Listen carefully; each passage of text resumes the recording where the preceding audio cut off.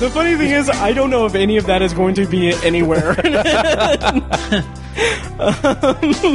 Well, it's in our heads now. It is. It sure is. Yeah, we can't get rid of it. Yeah. Oh, yeah. Okay, so I already did 10 seconds of silence, so this is Matt Hurt at Obsessive Viewer on Twitter. This is Tiny at Obsessive Tiny on Letterboxd. And this is ObsessiveViewer.com's The Obsessive Viewer Podcast.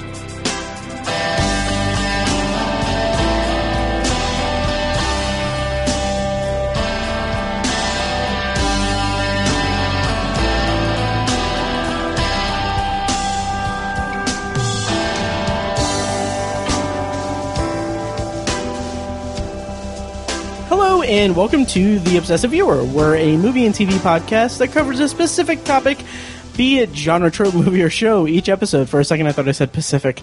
You can find more of our work at ObsessiveViewer.com, more of our podcasts at ObsessiveViewer.com/podcasts. You can also like us on Facebook and join the Facebook group at Facebook.com/TheObsessiveViewer. You can also follow us on Letterboxd at Obsessive Viewer, Obsessive Tiny, and at I Am Mike White. And finally, you can support us on Patreon at patreon.com/obsessiveviewer at the minimum rate of $1 per month for an exclusive RSS feed with content recorded specifically for Patreon supporters. And speaking of Patreon supporters, Ben Sears is here with us today. He is our guest. I don't know why I said it like a question. How's it going, Ben? Pretty good. Good. How's it going? Good. How'd you feel about the Patreon stuff that we just recorded? Wonderful. Nice. Everyone should check it out. Yes. It's worth the investment. Yes. We didn't even have to bring the gun out this time. Yeah. That's awesome. He's actually paying us. Yeah. That's great. Yeah. That's awesome. So, well, thank you once again for coming on the show, Ben, and also for all of your work on the website. You have been contributing since October? Sure, that sounds about right. August? At a certain point. September, I think. Okay. Maybe August. Yeah. Do you remember the 21st night of September? Anyone? Yeah. Earth, Wind, Fire. Anyway. I'm just not going to respond. All right. Okay. Hey, now. We're all stars. So anyway, okay. Today on the podcast, we're going to do an Adam Driver double feature. We're gonna have a double Driver-in feature. I can't do a pun on his name. It sucks. You could say this is the month of Driver-sember. I'll allow it. Okay. Yeah. Okay. But yeah, it is Adam Driver's year and his month, really, because he just had The Report and Marriage Story, and he has some movie coming out next week too. Mm-hmm. It's Star Wars: The Rise of Skywalker. But today we're going to be talking about The Report and Marriage Story. Spoiler for our review, one of those movies is a very big frontrunner for my movie of the year, and the other one is a movie I don't even really remember all that well. But yeah, so anyway, what's up? Any new business or anything we need to go over? There's a couple news things I can bring up, but how do you guys feel? Pretty good. I forgot that the Golden Globe nominations came out. I forgot about that. They too. sure did. I was perusing that. There's just some goofball stuff in there. You know, it's the Golden Globes are kind of known for that, but I think it's not nearly as bad as it has in years past. Sure, yeah. I agree. There's no, like, The Tourist. That's the one I was going to reference. Yeah. As like a musical or comedy, I think. Yeah. I think did they nominate The Farewell as a musical or comedy? The Farewell. That sounds right. I want to say they did, and like I think Awkwafina might have even been nominated. She got nominated, yeah. Yeah. Best, I'm looking right here. Which I'm musical or comedy. Supportive of.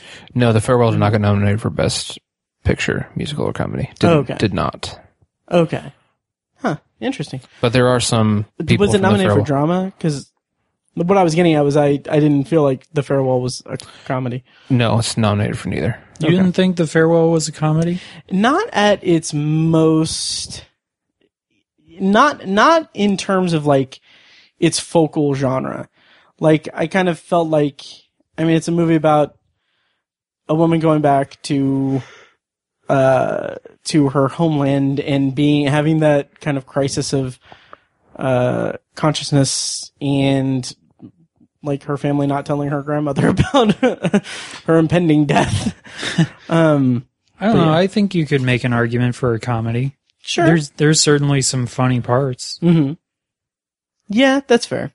I probably should see it again, honestly. Same here. Yeah. Daniel Craig's nominated for Knives Out. Oh, nice. Which is awesome. Nice. But that's the only acting nomination for Knives Out? Yeah. Isn't that crazy? Which I think is ridiculous, because that... Oh, I'm sorry. Ana de Armas is also nominated. That's right. Thankfully. That's yeah. good. So, she was so great in it. She was. Yeah. Can I make a bold prediction for the Oscars? Okay. I think that Knives Out will be a Best Picture nominee. Oh, that would be interesting. I don't know how confident I am of that now that the Golden Globes are out, but yeah, I think it has a chance. Ryan Johnson was not nominated, which is bullshit. Yeah. Well, not for director. I haven't gotten to writers yet. Oh, okay. But anyways, yeah. Yeah, anyway. Noah Baumbach nominated for screenplay. That's nice. Good. God, I can't wait to talk about that movie. Yeah, in other news, also while we're scanning the nominees and everything, the trailer for Ghostbusters Afterlife came out. Did you guys watch that? I did. Yeah. Okay, what do you guys think? Are you guys fans of Ghostbusters? Yeah. I mean, I like the original. The second one's a bit goofy, but and like there was the controversy over the remake and stuff, and I thought it was fine. It was a decent movie. But this looks more in line with the original too. And some people are just like flipping out, and they're so excited, and I'm just like, oh yeah, it looks all right. I'll see it. I'm not over the moon about the trailer or anything. Right. But seeing their vehicle and stuff that was pretty cool. Okay, Ben, how about you? I've never seen any of them. Oh, really? Interesting. Wow. Okay. Oops. That's shocking. Yeah. Did you watch the trailer though? Yeah. Did it? I mean, I know.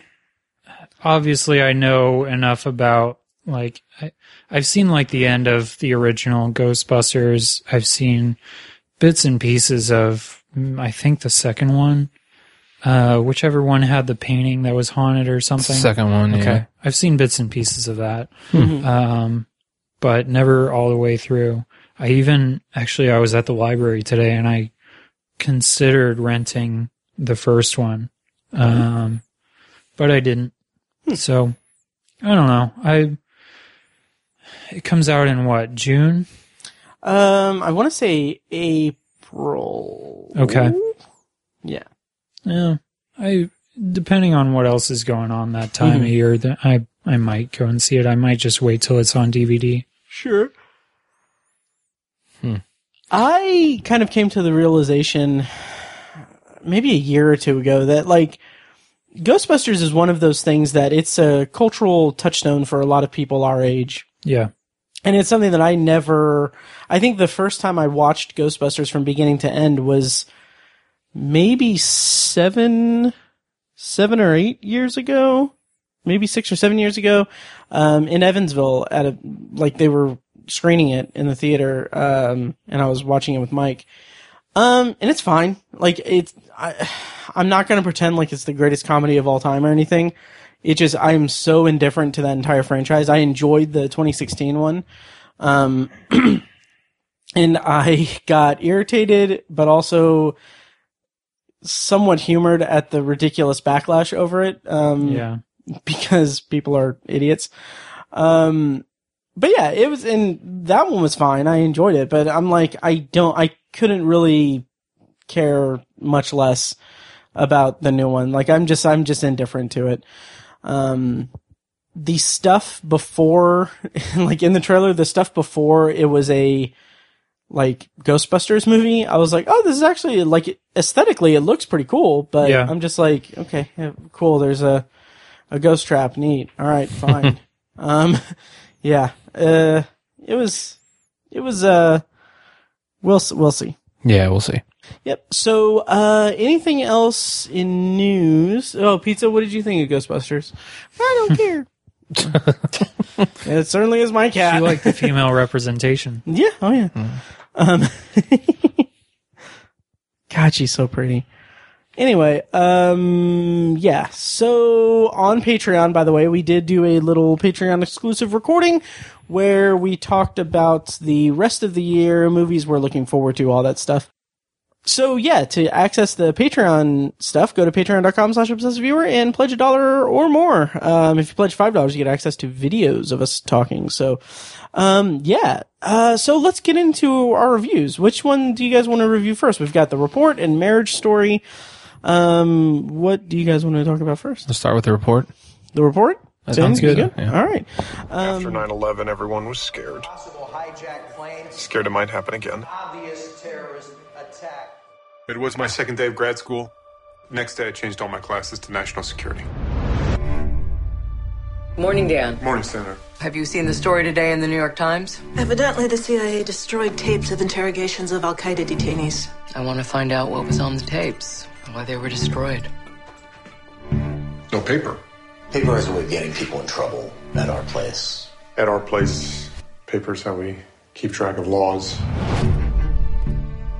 Last night I found that. Tiny, do you want to hit us with the plot description courtesy of IMDb? I'd be happy to. Idealistic Senate staffer Daniel J. Jones, tasked by his boss to lead an investigation into the CIA's post-9/11 detention and interrogation program, uncovers shocking secrets. Ooh. The movie is currently available on Amazon Prime. It's an Amazon Studios release. Director, Tony? Director is, wait for it, Scott Z. Burns. Scott Z. Burns. Did he Director write it and too? writer. And writer, yeah. Nice. Yep. Starring Adam Driver and Annette Bening? Correct. Bening, And yes. John Hamm. Yes, that's right. Yeah, it's got a good cast. It does. It does. I'll get us kicked off. He's the writer of the new James Bond movie. Oh, really? Wow. Wow. We should have talked about that trailer Yeah, too. that's another trailer that came out. Yep. Looks Yeah. pretty cool. Yeah. Oh, it looks good. Anyway.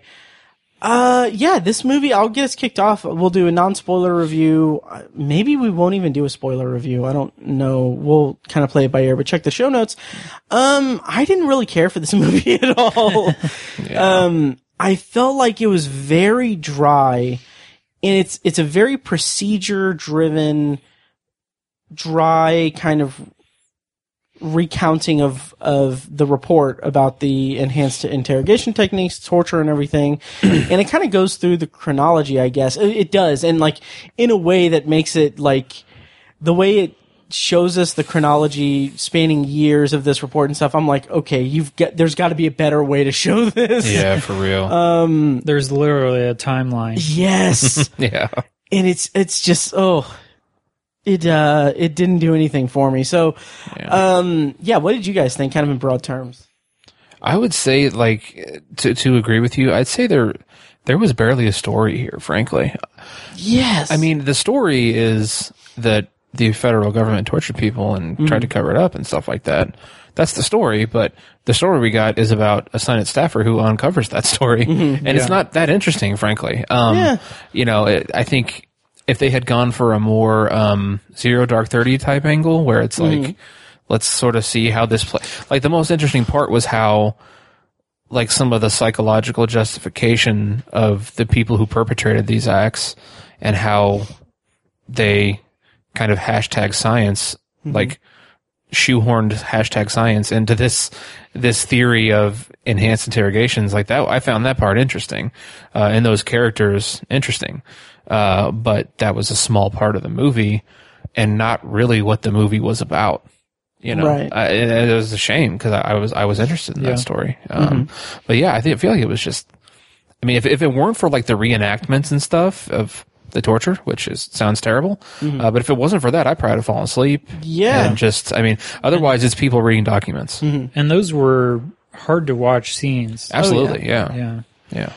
It's funny you mentioned Zero Dark 30 because there's literally a scene where someone sees the opening of Zero Dark 30 and they talk about it. Right.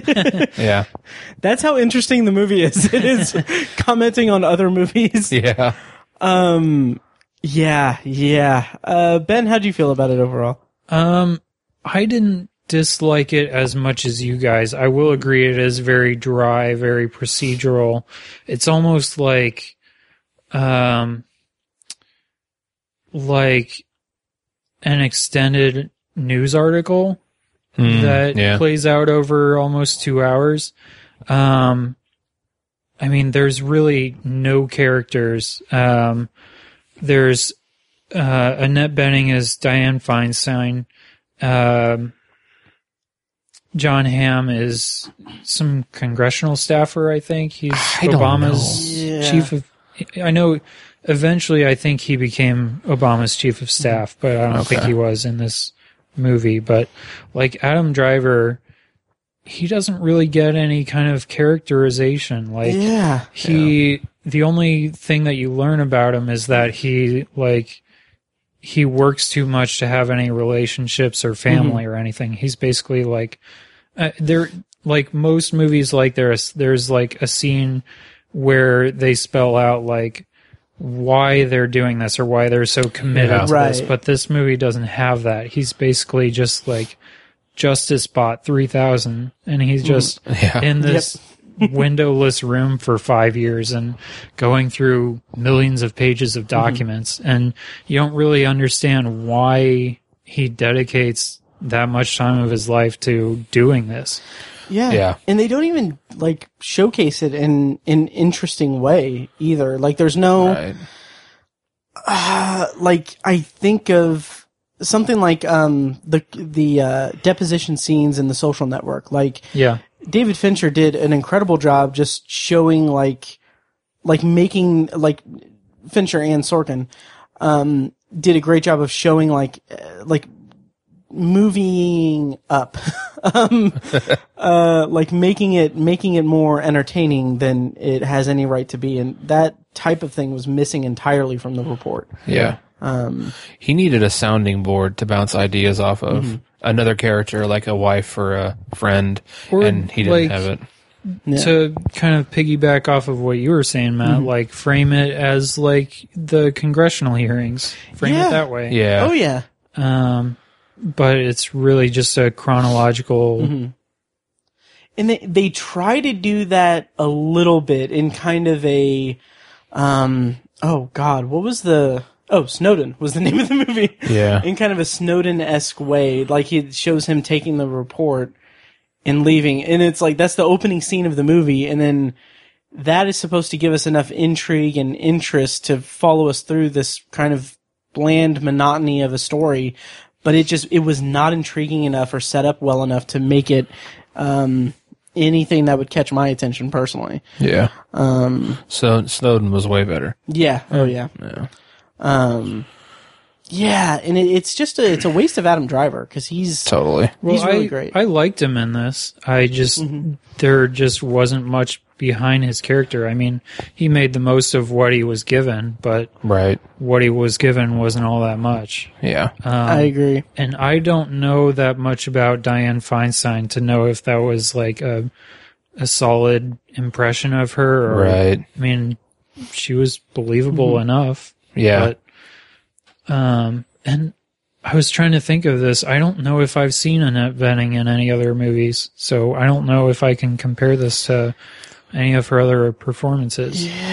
She's pretty good. I'm a fan. Like she, like, you know, American Beauty. Stuff like that. She was in the, that movie a few years ago where she was, married to, tanking right now. She was in a lesbian relationship. She was married to a woman, and they had a couple of kids. What was that freaking movie called?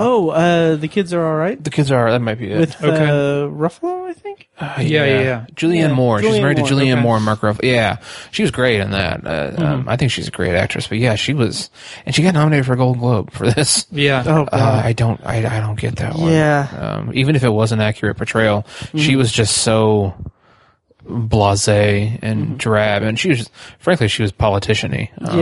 You know, that's one of the things I kind of liked about the movie, with my libertarian sensibilities, is that she was like this career politician who, anytime she had the opportunity to really be edgy, she kind of, or, you know, make waves, she backed off for the most part. You know, there could have been some earth-shattering information released that she could have been at the forefront of several times throughout the movie. And she really just kind of makes a stand at the end for a watered-down version, a waterboarded-down version of this report and all the findings from this kid. So I wasn't really impressed with her in this movie, but I liked that fact how she was kind of exposed, I guess, or sort of made to look. It was sort of held against her how much she reined in this report, and because she has to get reelected and shit like that, you know, she has to maintain her image, and she can't piss off too many people and stuff like that. And I feel like that's part of the problem with our system, if you will, not to get political. Fuck the man, you know. Like I said, I feel like this was I liked the realism that the script had, because it felt like there wasn't one of those moments where like you felt like it was a bridge too far, or like something happened where you didn't really like. The most outlandish part of this is like when the CIA breaks into the room where Adam Driver has been working all these years, and they I forget, they plant some evidence or they get access to his documents or whatever. But that actually happened. It's not like something that the screenwriter made up. And it feels very realistic, and a lot of the things that happen in this feel very realistic. Yeah. Maybe a little too much so. Right. Maybe, movie like this could stand to have some dramatization, right? Yeah, some artistic freedom. And I don't presume to know what all really happened and didn't happen, but like this felt kind of shoehorned in, like the Tim Blake Nelson. Yes, I was about to mention that deep throat kind of thing. It's just like, okay, like this isn't All the President's Men. Like, well, and I thought it was going to be good, and then that just went nowhere. It went absolutely nowhere. Yeah. Yep. I did like, I just want to give a shout out to a supporting actor in this. Douglas Hodge. He played James Mitchell, kind of the guy who was not instigating the torturing and stuff, but he was like one of the ones that spearheaded it and everything. He was in an episode of Black Mirror called Black Museum. And like in this and in Black Museum, he has like the perfect, like, just kind of gross, like, demeanor to him. Like, it seems like he is getting like a perverse satisfaction out of something like deplorable, whether it's in Black Museum or in the report, because he's like, yeah, we can do this. We can, you know, the government signed off on this. We can waterboard them and everything. Which the waterboard scenes were intense. The depictions were horrific. Yeah. What else stands out, if anything? I don't know. Should we talk about how Matthew Rhys seems to be typecast now as a reporter? He really does. Yeah. He's in this. He's in Beautiful Day in the Neighborhood, right? Yeah. As a reporter, and then The Post. He was. He was like one of the initial guys that like leaked it all. Oh, that's right. It's a shame that he's a Russian operative, though. Yeah. Because he's in The Americans. Right, that's what I know him from. Yeah, the first few seasons, yeah. He's good. Yeah, he's really good. Agreed. Yeah. Almost too good for this movie. Yeah. Yeah. Because he's in it for what, like 2 scenes, maybe? I think so, yeah. And it comes so late in the movie that it's just, I was kind of running out the clock, essentially. And there were so many, but there were more than a few actors, relatively big name, well-known actors in pretty minor roles, or like roles that had nothing. Like Maura Tierney Yeah, that's right. She's pretty good. She did not have much to do in this. There was like one scene where she kind of confronted, I think Tim Blake Nelson's character and some other stuff. But like Michael C. Hall, Oh, yeah. I mean, had very little to do. Corey Stahl, who I love, was good in his scene, and I enjoyed that scene where he kind of breaks down the reality of defending yourself legally.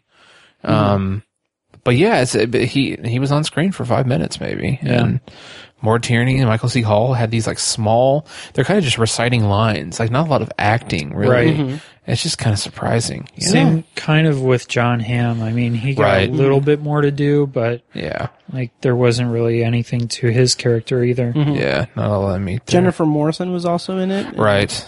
I liked, I can't remember his name or the character's name, but he was the CIA director that Obama Ted Levine, appointed. I think is his name. Was it Ted Levine? Is that his name? Yeah, that sounds right. Yep. Ted Levine. John Ted Brennan, I think is his character. Yeah, John you're right. Brennan. Yeah. I liked him. He was like, you started out thinking that he was going to be like a do-gooder and a good guy, but he just basically just defended the CIA no matter how realistic it was. Yeah, I'd fuck him. What? What's it called? Silence of the Lambs. Would you fuck me? Oh, I'd yeah. fuck me hard. That's him. Wow. Same guy. Okay, gotcha. Buffalo Bill is the CIA director. The hell? It's a massive error in judgment. Oh, that's awesome. Yeah, I don't have much else to say about this. Yeah, I was pretty underwhelmed. And I feel like the story itself, like, I don't remember this report coming out. No, me neither. I don't remember this. I remember it just, kind of goes to show you with the visual world we live in now, but I remember when the photos of Abu Ghraib came out, which is mentioned in the movie, that was way more shocking. Yeah. But I think that, like, this report probably got lost in the shuffle because, not to be a dick, but it's not as sexy as the photos of Abu Ghraib, and we all kind of knew that this was the case anyways, Which is why I feel like this story in particular, if they're going to make it into a movie, they should dress it up. They should make it, like give it the pomp that it deserves instead of just having this just dry, monotone kind of thing. I agree. Yeah. I don't know. So, top 10 list? Is it going to be on you guys'? Not so much. Yeah. And I didn't hate it either. I don't want it to come off that way. Like I was, it held my attention. Yeah, I didn't hate it either, but I won't rewatch it. Yeah. Even as like viewing it as like a dad movie, which has been kind of a term that's been thrown around the internet, for a few years now from what I've seen. But like just the idea of a dad movie being like a movie just about, maybe a current event or historical thing, and just being just like the kind of quintessential dad movie that I can think of is like Bridge of Spies. Like, just very much just like the type of movie a dad would want to see. Yeah, I get that. But even as a dad movie, this doesn't work for me, and I'm a proud father of a cat, but in the shadow of like say Ford v Ferrari, Dawn of Racing, that movie is so much better of a dad movie than this movie, even though they can't really be compared in general. But yeah, I don't know. It just lacked so much to make it engaging and interesting. Yeah. This is a banner year for dad movies. It is. Oh yeah. Quite a few. Ad Astra. Yeah. Oh yeah. I saw that with my dad. Actually. Oh, nice. Nice. And when you do that, there's a special door that opens up at the end and plays Cats in the Cradle. Oh, nice. James Gray is there and he gives you a hug. Nice. I need to rewatch Ad Astra. I have it on digital.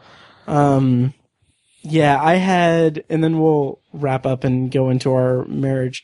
But But I posted on Instagram, at Obsessive Viewer on Instagram, just like I got Ad Astra on digital, and I intentionally like watched like the first 20 or so minutes, and I was just like, there's a scene in those first 20 or so minutes where he goes to the moon, and there's like an extended moon landing scene and everything, and I'm like, I remember in the theater just thinking like, this is so like, it's like a love letter to Kubrick. And it's like, it is so just like, it's so evocative of 2001. So like, I sat here and, I just took pictures of like certain frames that were very much like 2001. And then I went to my digital copy of 2001 and took pictures and then made collages of them and posted on Instagram. Wow. And, well, ladies, I am single, so. How many likes did that get? It got a handful, I think. Still counting. Yeah. Oh, it's rocketed me to stardom. 6 likes. Shout out to, everyone who liked it. Yeah. Nice. But yeah, I'm excited to revisit it.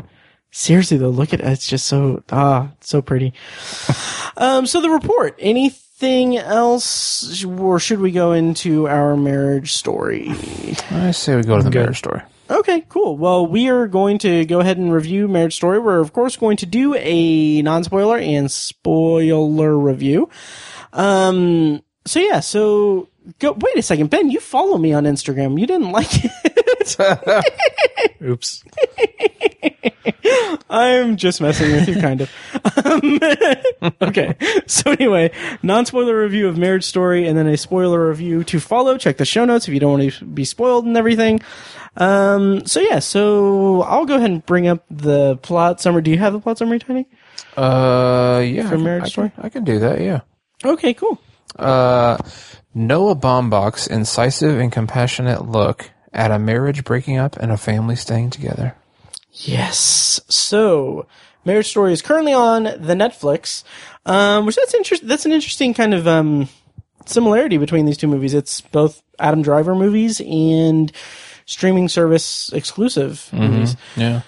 So yeah, written and directed by Noah Baumbach, starring Adam Driver as Charlie, Scarlett Johansson as Nicole. I can't do an accent on that. And that's all you really need to know. Okay, so, man, I am so pleased to see Marriage Story get such a warm reception on the internet. People have been going crazy about it. I feel vindicated having made the movie. I had no part of it.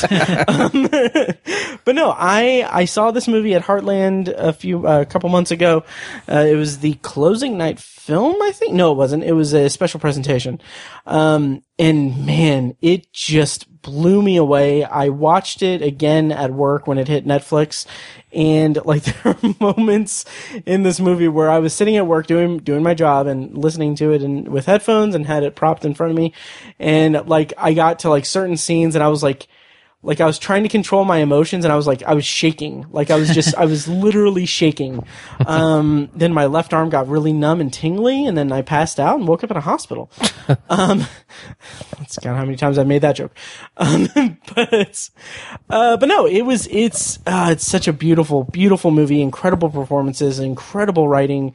Noah Baumbach, this was an incredible, display from him. What did you guys think of Marriage Story? I had heard people's reactions and I was like, wow, really? From Noah Baumbach? Okay. Mm-hmm. You're not a Noah Baumbach fan? It's not that I'm not a fan. I've just never been blown away by Noah Baumbach. Which of his movies have you guys seen? Should we start there? We should. The Squid and the Whale I've seen. I have not seen that. I've seen Mistress America and really liked that. I've seen Greenberg, Margot at the Wedding, The Life Aquatic. Well, he wrote it. I mean, okay. Yeah. Okay. Oh, I've seen Kicking and Screaming also. So I haven't seen the Meyerowitz stories, which I've heard is really good. But New and Selected, which is the full title. Yeah, sorry. Oh, okay. I've heard that Francis Ha is great, and I've never seen it. Mm-hmm. I hadn't seen any of his movies until about maybe 2 weeks ago. Okay. So I tried to watch as many as I could. I could only watch 3. I saw The Squid and the Whale, which I loved.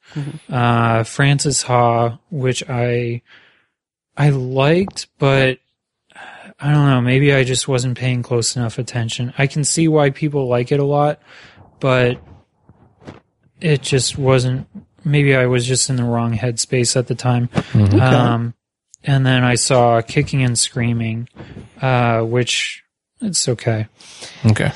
Yeah, I think I own the Criterion of Kicking and Screaming. I don't know why. I thought it was okay. And I really like Mistress America, which I actually saw at Indie Film Fest, I think. And yeah, and after seeing Marriage Story, I was like, I need to go back and watch all of his movies. Yeah. Because I will definitely see more of them. I know most of them are streaming, so I want to see Meyerowitz stories. New and Selected? Sorry, that's a full title. I'm sorry.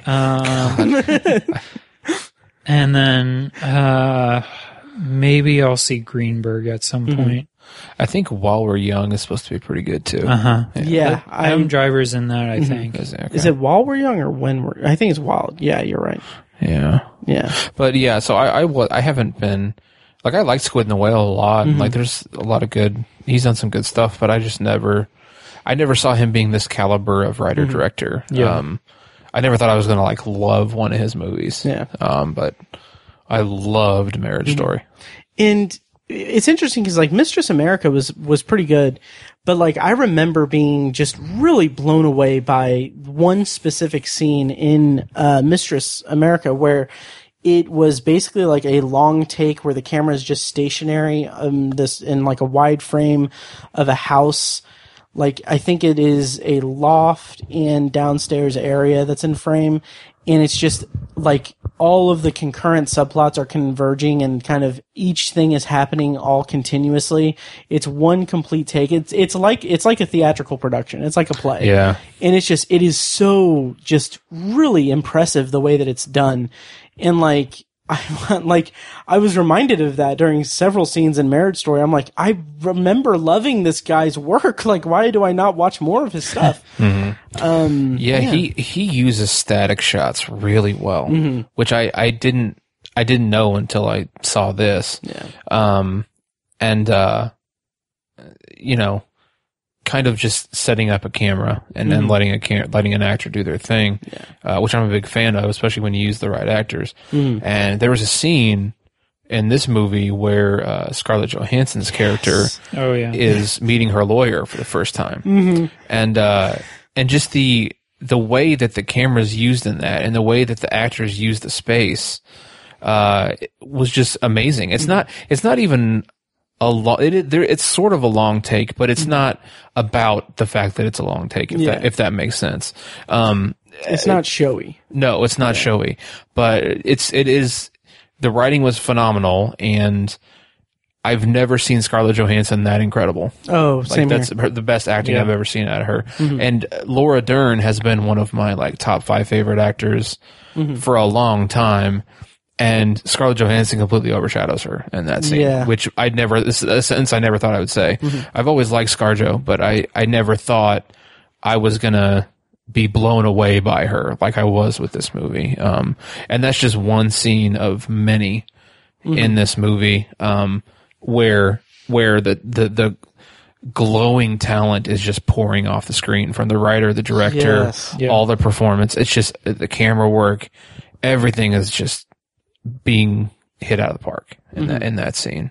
And there's more than a handful of scenes like that in this movie. Absolutely. So, there was a freaking great tweet about that specific scene with ScarJo. Someone said, I was trying to find it, but I can't find it. But anyway,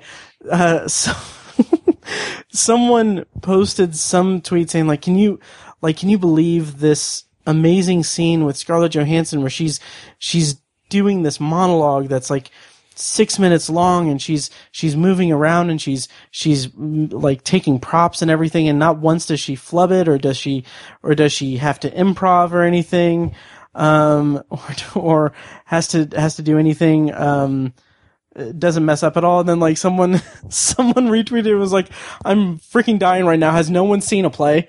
Like, has no one seen? That's great. And I was like, that is just perfect. That's awesome. That's funny. But that's not to discredit it at all. Like, it's an incredible scene and everything. I was really tickled by that. That's funny. Yeah. But yeah, this movie just, it blew me away. There's a lot of, stuff to really go through on it. But what I loved about it, and I've had extended conversations via text with Mike, our co-host on sabbatical, but, and like he and I have been talking about it, and he loves the movie too. And like one thing that just really strikes me about the movie is that it's about the dissolving of a relationship, and how like the machinations of divorce, like the divorce proceedings, can chip away at what could, or at the outset is meant to be, an amicable split. And what I love about that is that the kind of proceedings, the divorce proceedings themselves, become the antagonist of the movie, as it is trying to rip them apart. Yeah. And as the proceedings get more and more contentious, what I love about it is that the camera focuses on the lawyers, or focuses entirely on the faces of ScarJo and Adam Driver, as they're just like stone. Like they're not reacting. They're just letting the fight happen between the lawyers and everything. It's beautifully done. Yeah. And there was something else about the big thing that I love about it, and I'm going to struggle to find examples and everything, but the way that they interact separately throughout the movie is just like jaw-droppingly just amazing, because you can see, and this is a testament to the writing, the performing, everything, that you can see the things that made them work together as a couple, as in their marriage, in their relationship, and to see them like interacting with their son individually is showing how, the way I put it to Mike is that you see the shadows of what worked as a family unit, but since they're separate, they're just shadows. And in those shadows, there's like, you can see the void that's kind of forming between them and everything. And it's such a just incredible like trick of storytelling that you can just see this. It's not like literally like you're not seeing shadows and voids and stuff, but like, right. Like you can just see how they function, and how them functioning separately is a reflection of how they were as a couple. And it's just impeccable writing, impeccable storytelling. It's just amazing. Yeah. Well, yeah, I think that's kind of what makes the screenplay so amazing. Like, the movie opens, they're in this mediation, and they're reading these letters about why they love the other person so much, and it starts you off, and you're immediately on both of their sides. Like, it's such a beautiful opening scene. Yeah. And there's so many instances here where he could have gone the easy way, but he finds a way to just make it new and realistic and interesting. These feel like so real people. And I think from what I read, I think it's kind of based on like his own divorce with Jennifer Jason Leigh. Okay. I mean, a lot of his movies I feel like he pulls from real life experiences. Like The Squid and the Whale was about his parents' divorce, and so this is kind of about his. So it feels very realistic from that standpoint. But like The Squid and the Whale, you kind of like Jeff Daniels' character was kind of the asshole of that movie. Okay. More so than the wife. But this one, like, they're both kind of assholes in their own way. Yes. So you're not really on one person's side versus another. And people online, like in social media and stuff, are trying so hard to make it like a Team Who versus Team... Right. Take a side. Yeah, and it's like... I think Scott Tobias tweeted it. The film critic, he tweeted and said something like, "This is not like it's just like that's not constructive to the point of the movie." And I'm like, "Yeah, that's exactly right." Like to choose sides in the narrative of this movie is to completely just ignore the entire point of the movie. Right. It's like this is just a couple who are going through a divorce, and how that divorce is how the dissolving of their relationship is, unfolds throughout these divorce proceedings and stuff. It's not a thing where like, oh, this person is right, this person is wrong. It's like, okay, well, these people were together, now they're separate, now they're working to separate legally, and there's a son. I don't know. It's just it's so not a choosing sides kind of thing. Right. I think that's one of the things I loved about the movie is that they're both right and they're both wrong at the same time. Yeah. They both do things incorrectly and make mistakes, but they're both good parents, and they both, I think they love each other and everything, and they're right by each other in certain ways, but they're wrong by each other in others. Like it's... Yeah, this isn't one of those movies where like you're hoping that they get back together. Yeah. Right. You see pretty clearly like why they are getting divorced and that they probably should be getting divorced. Yeah. And there isn't one of those moments where like you think, oh, well, maybe if they do this, then they'll get back together and things will work out. Yeah. Yeah. Adam Driver doesn't rush to the airport at the end in the rain Right. to profess his love to ScarJo. I one of the things I found, or that maybe I picked up on that wasn't intentional at all, is that I think it showcased a lot of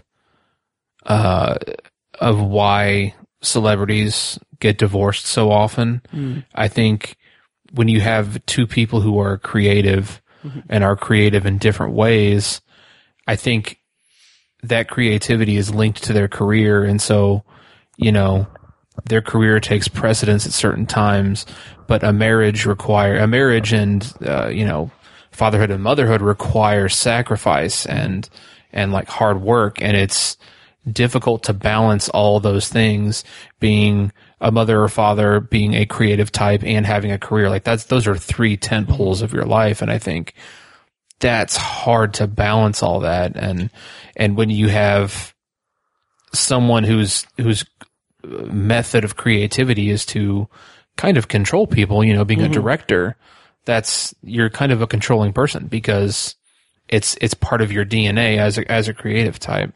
And she kind of needs to be free as, an actress.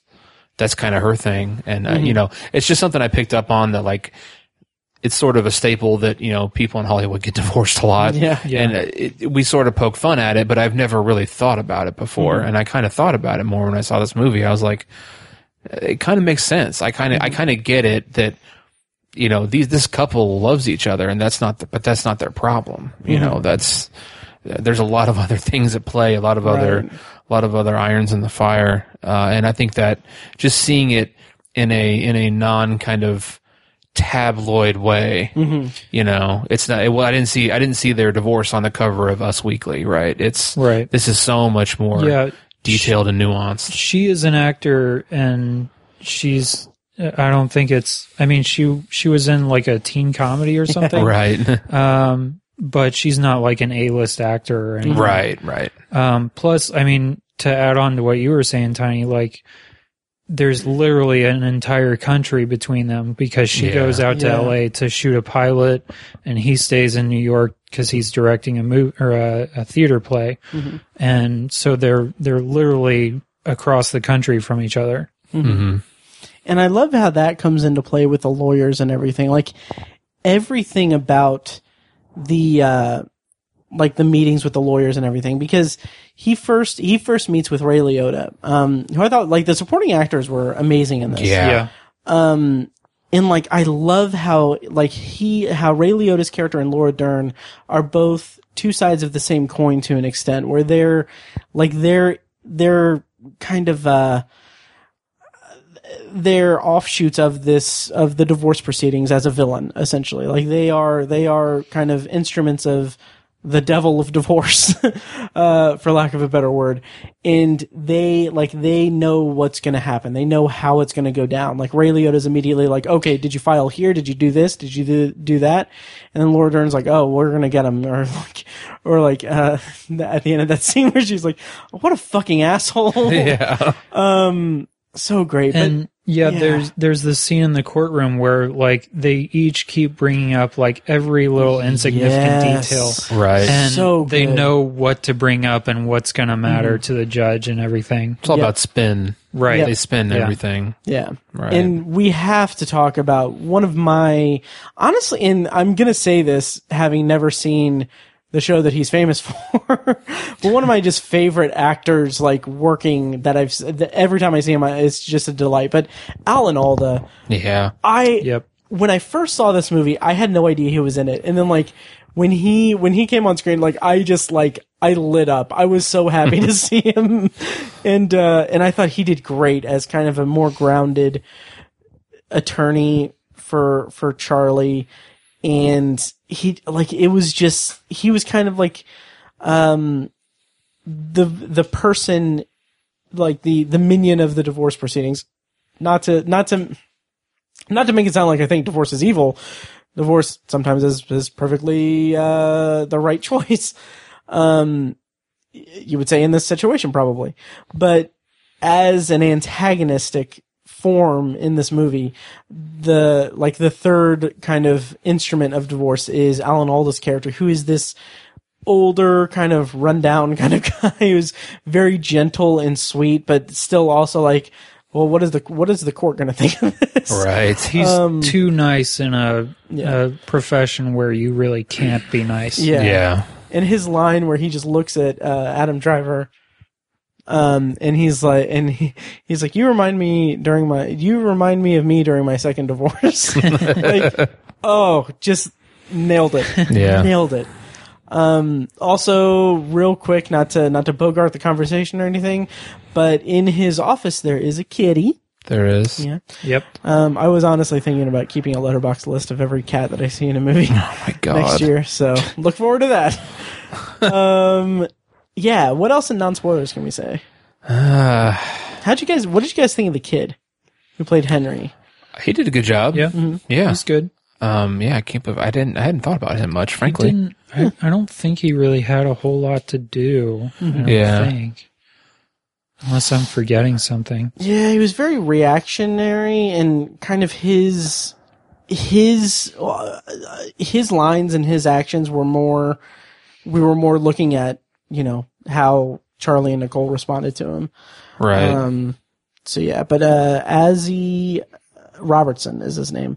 I also want to mention, I'm looking for her name now. She was in Signs and some other stuff. Are you talking about the sister? ScarJo's mom? No, the sister. I can't think of her name. That whole scene between her and her mom and her sister was hilarious. I love that. Amazing. So great. So amazing. And this is a pretty funny movie. Oh, it is. Yeah, absolutely. Surprisingly funny. It's a lot of great comedy in it. And that whole sequence was just so good. Just the way that it all unfolds, like her awkwardness. Yeah. And it's not like, kind of the magic of that is that it's not played up like it's this disaster that is about to, like, it's not set up as a means to get her, like it's not like a gotcha thing where it's like, okay, we got to get the papers served to him immediately before he serves us. It's more like well, I'm gonna warn him and everything.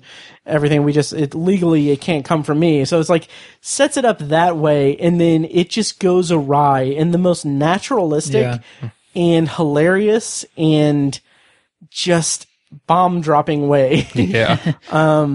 So good. It's one of my favorite parts of the movie for sure. Yeah, and the complete 180 once she actually does serve him. Oh yeah. That Adam Driver gives. Even the 180 of when he comes in and he gives her the news that I don't think we should spoil here, but like he says something that completely changes the dynamic of the entire scene. Yeah. And just makes it even just all the more kind of just cringeworthy, really. So good. So good. To go back real quick to Alan Alda, one of my favorite funny parts is, I forget when exactly this is, but he's consulting him, and Alan Alda says something like, if I were representing you, I would do this. And Adam Driver's like, well, you are representing me. Oh, that's great. Oh, and her name is Merritt Weaver, by the way. Oh, yeah. Merritt Weaver, there you go. Also I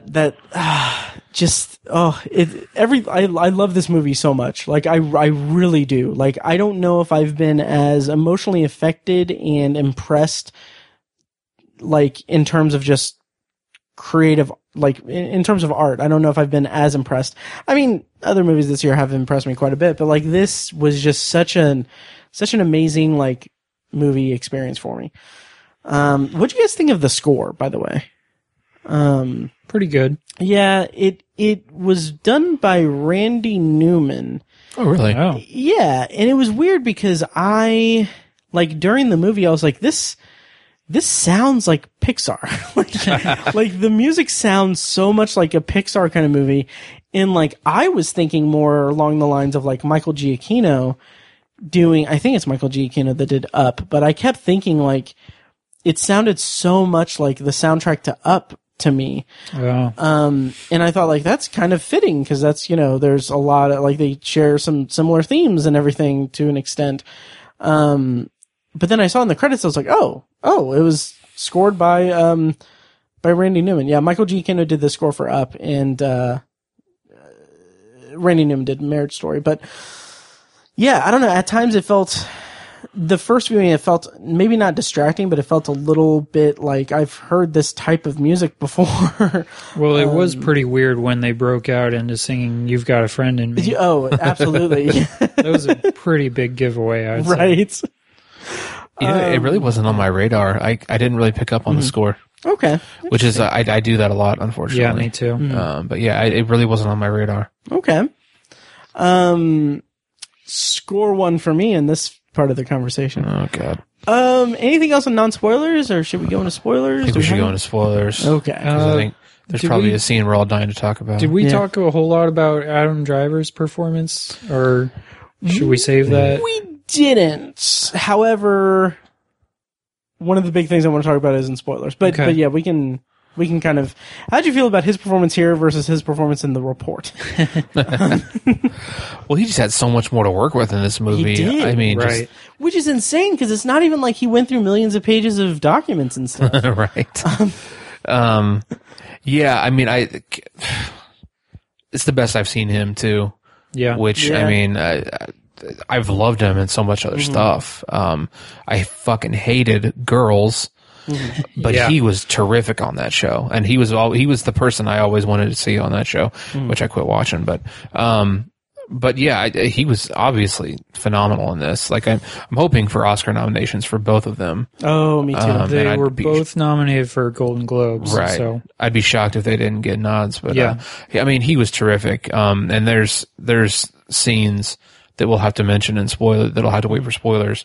But yeah, he didn't. I feel like I mentioned Scarlett Johansson's scene with Laura Dern where she has her sort of monologue, and I don't think his character really gets that. Which to some extent, he kind of does, like at the end when they're at the bar and they're singing. In a way, yeah. In a different way, yeah. But I kind of wanted to see. I wanted something like that from him. Yeah. But I also feel like his character, he's not really that kind of person that would just lay everything out like that. I think he's more internal, and I feel like a case could be made for saying that Adam Driver's character is the more sympathetic one, because I feel like you spend a little bit more time with him and how he's trying to adjust to like moving to LA and trying to get custody or get some kind of custody of their kid. Yeah. Like there's this scene where they go around trick-or-treating in LA. I felt terrible for him. Yeah. So you I couldn't even see him. Shut up. Oh my God. You spend a little bit more time with him, I feel like. I don't know, I might have to look at it again, but I feel like you spend a little bit more time with him and his character and how he's adjusting to all of this. You know? Yeah, that's true. He's also a great dad, which is everyone sympathizes with a great dad. I agree with that, but I will also say that it feels like the reason that we had more of Scarlett Johansson's character having that moment and not having Adam Driver have a similar moment is that I kind of feel like part of the reason why that works so well and that why it's so focused on her in that scene and everything is that this is, by design in the story, this is her, like, she hasn't had that voice yet. Like, she hasn't had that in the dynamic of their marriage. This is the first time she's really that's true had this kind of openness about her feelings, I guess. Yeah. That's true. That's a good point. Before we get into spoilers, and this is, I don't know what I'm asking for here, but as two married men, how did this movie make you feel? That opening is just so charming and delightful, and like as I was watching, I ended up watching it twice because I started watching this movie, and I got like 40 minutes in, and I stopped because I was like, I really want to watch this with my wife. So I saw that part twice, and it was very, I think everybody finds that super charming and just delightful and fun. And I was really happy to find that, like, I can make my own list like that. Like, I don't have to try. It's not even hard. Like, I don't have to try to think about that kind of list. And I love Adam Driver too. So and I think because I'm married, that scene, and obviously the whole movie means more and has a lot more weight for me personally. I'm able to connect to it and relate to it a lot more. But that opening part especially, just really kind of really touched me, I guess. But yeah, I think being married adds a lot, gives you a whole different perspective. Okay. Yeah. You probably shouldn't even see this movie if you're not married. Yeah. So what's your problem? I'll go fuck myself then. I'm also kind of curious about like what kids of divorced parents would think of this movie. Right. You know? See how they react to it. But to answer your question, yeah, what Tiny said,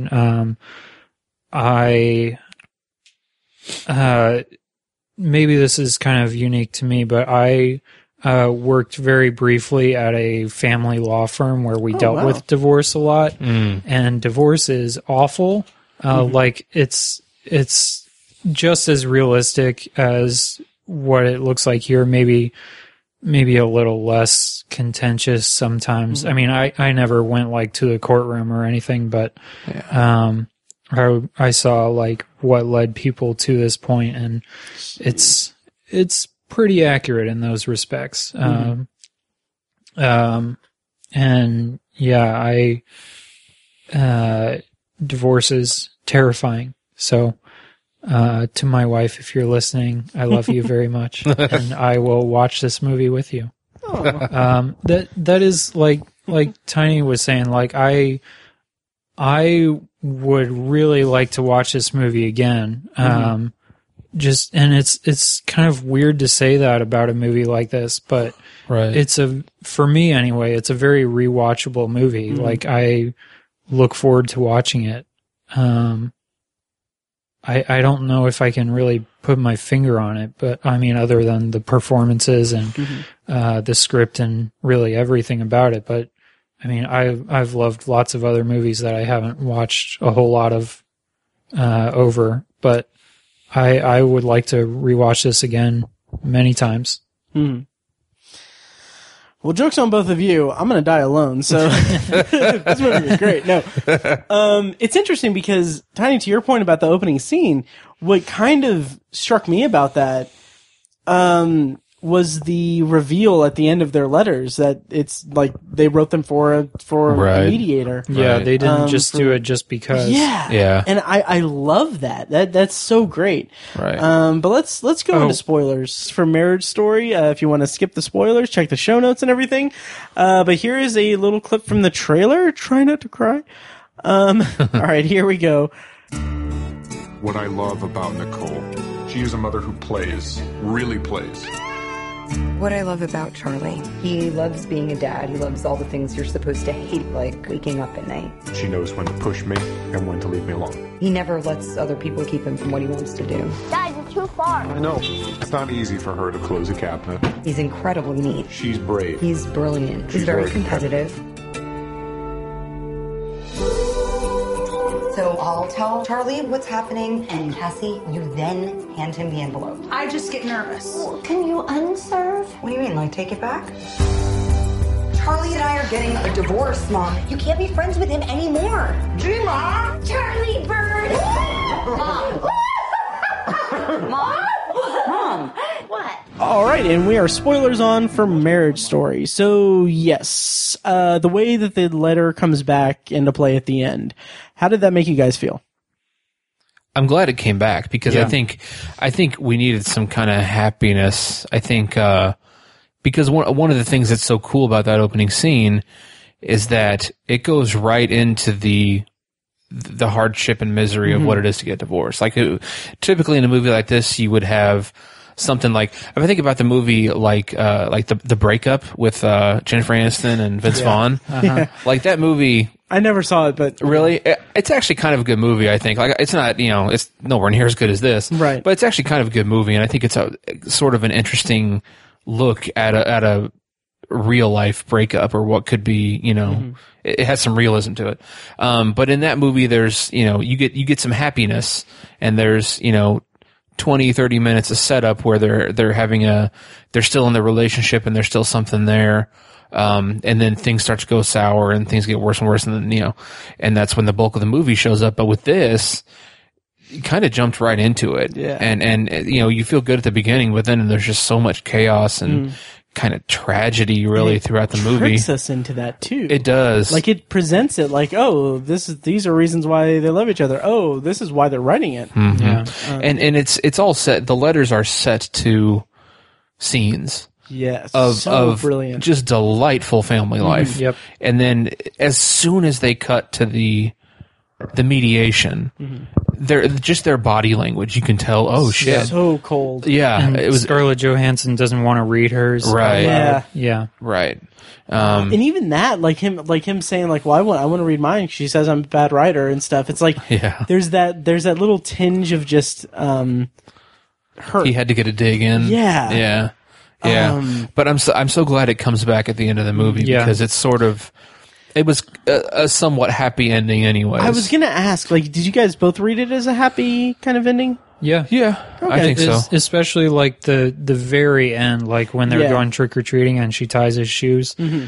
That was a really good touch. That was beautiful. That was absolutely beautiful. Like, I love the way that the movie depicts them severing their relationship. Their relationship's done. They've moved past it. They're divorced and everything, but like there's a way for them to be together for the kid, but not together. Yeah. Banging. No, but not together as a couple.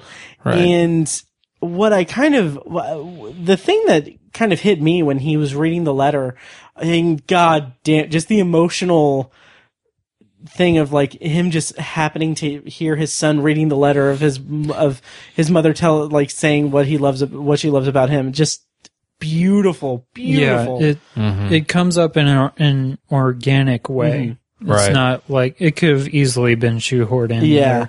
There. And it's seated so well with him telling him, like teaching him how to read and everything throughout the movie. Mm-hmm. Just really impeccable screenwriting.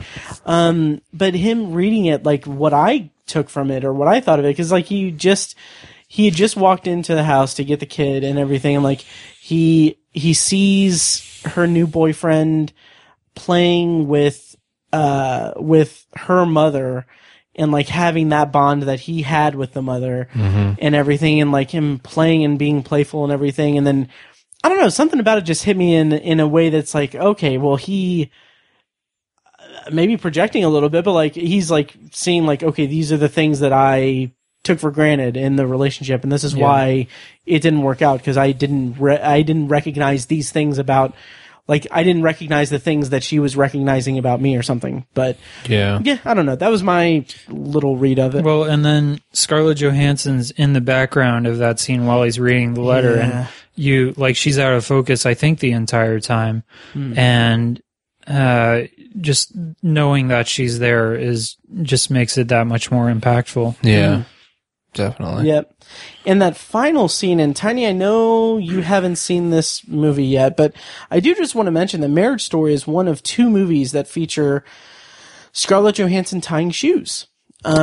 She ties some shoes in Jojo Rabbit. Okay. Which she's equally great in. No, absolutely. No, really? Okay. Yeah. Does she tie anyone's shoes in Endgame?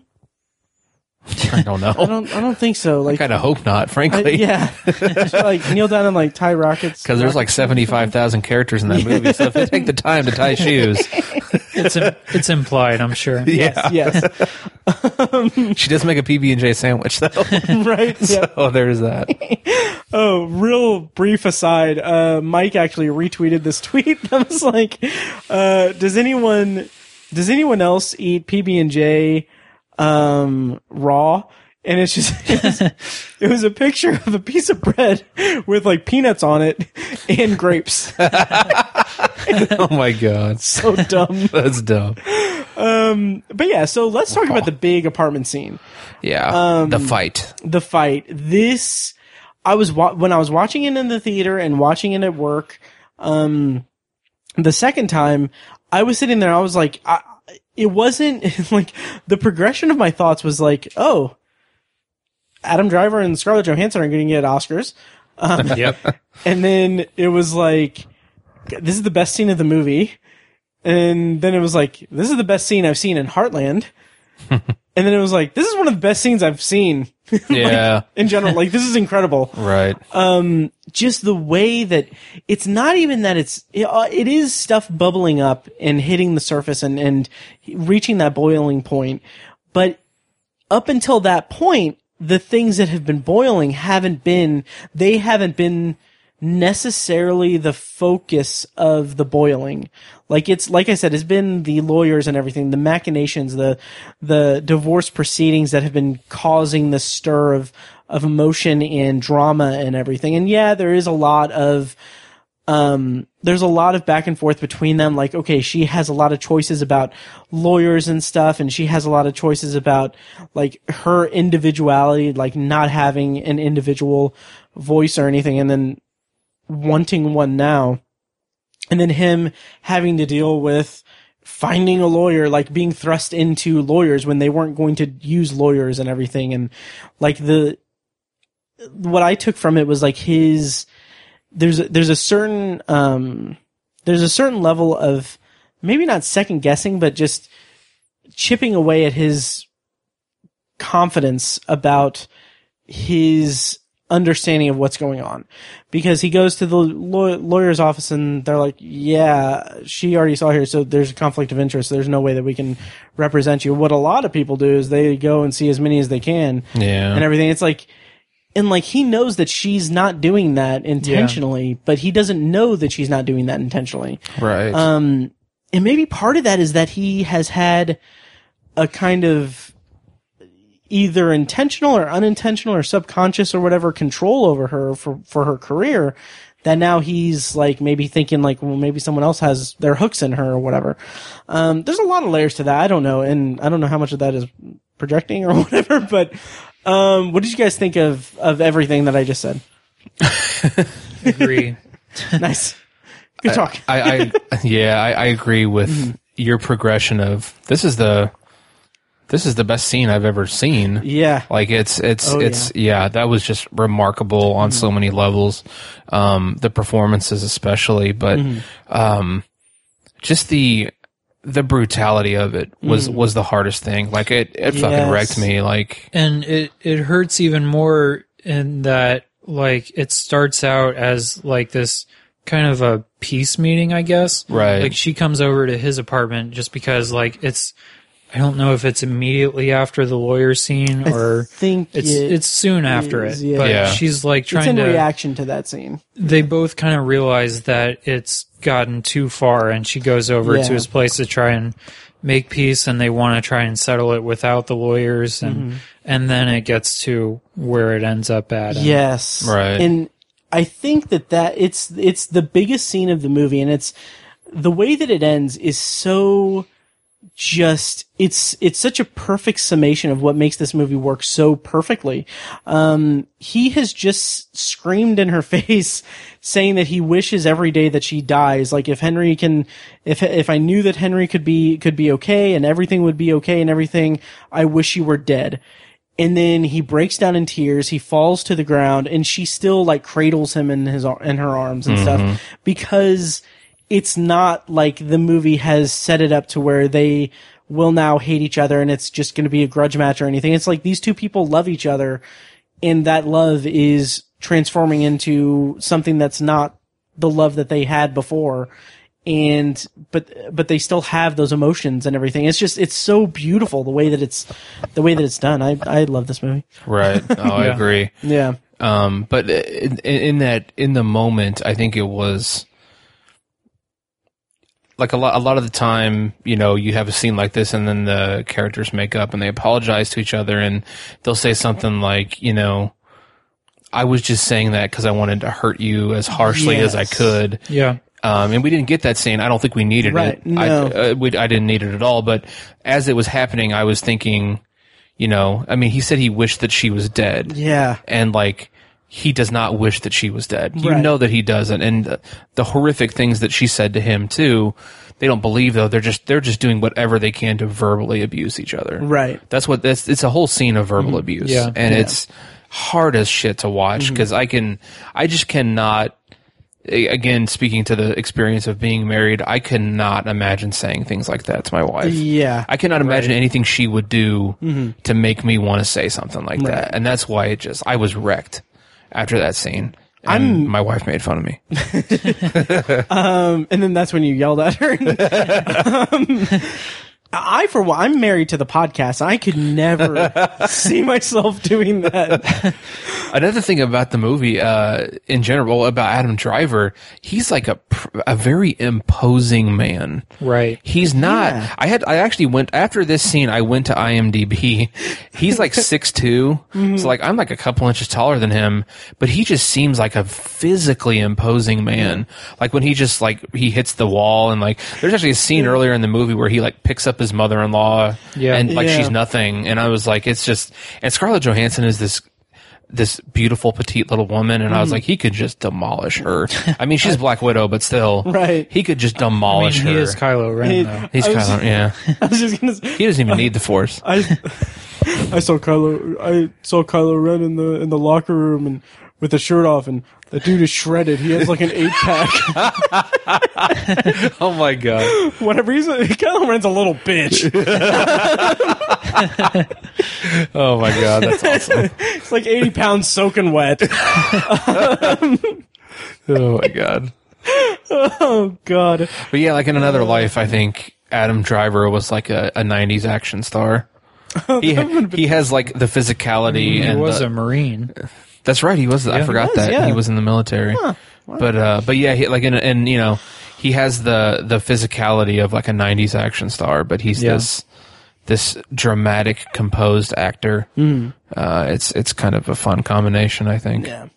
And I mean, obviously seeing him as Kylo Ren, he's obviously a physically imposing man. But I kind of forgot about it. He's this goofy little theater director in, Right. and then he just beats the shit out of a wall, and I don't know. It was an interesting juxtaposition. Yeah. And there was something I was going to say about. Oh yeah, it's stupid joke, but and I think I've said it on Twitter and somewhere else, but I have my fingers crossed that the opening scene of The Rise of Skywalker is Rey and Kylo reading letters that they wrote about what they love about each other. Oh my god! And Baby Yoda's mediating it. Yes.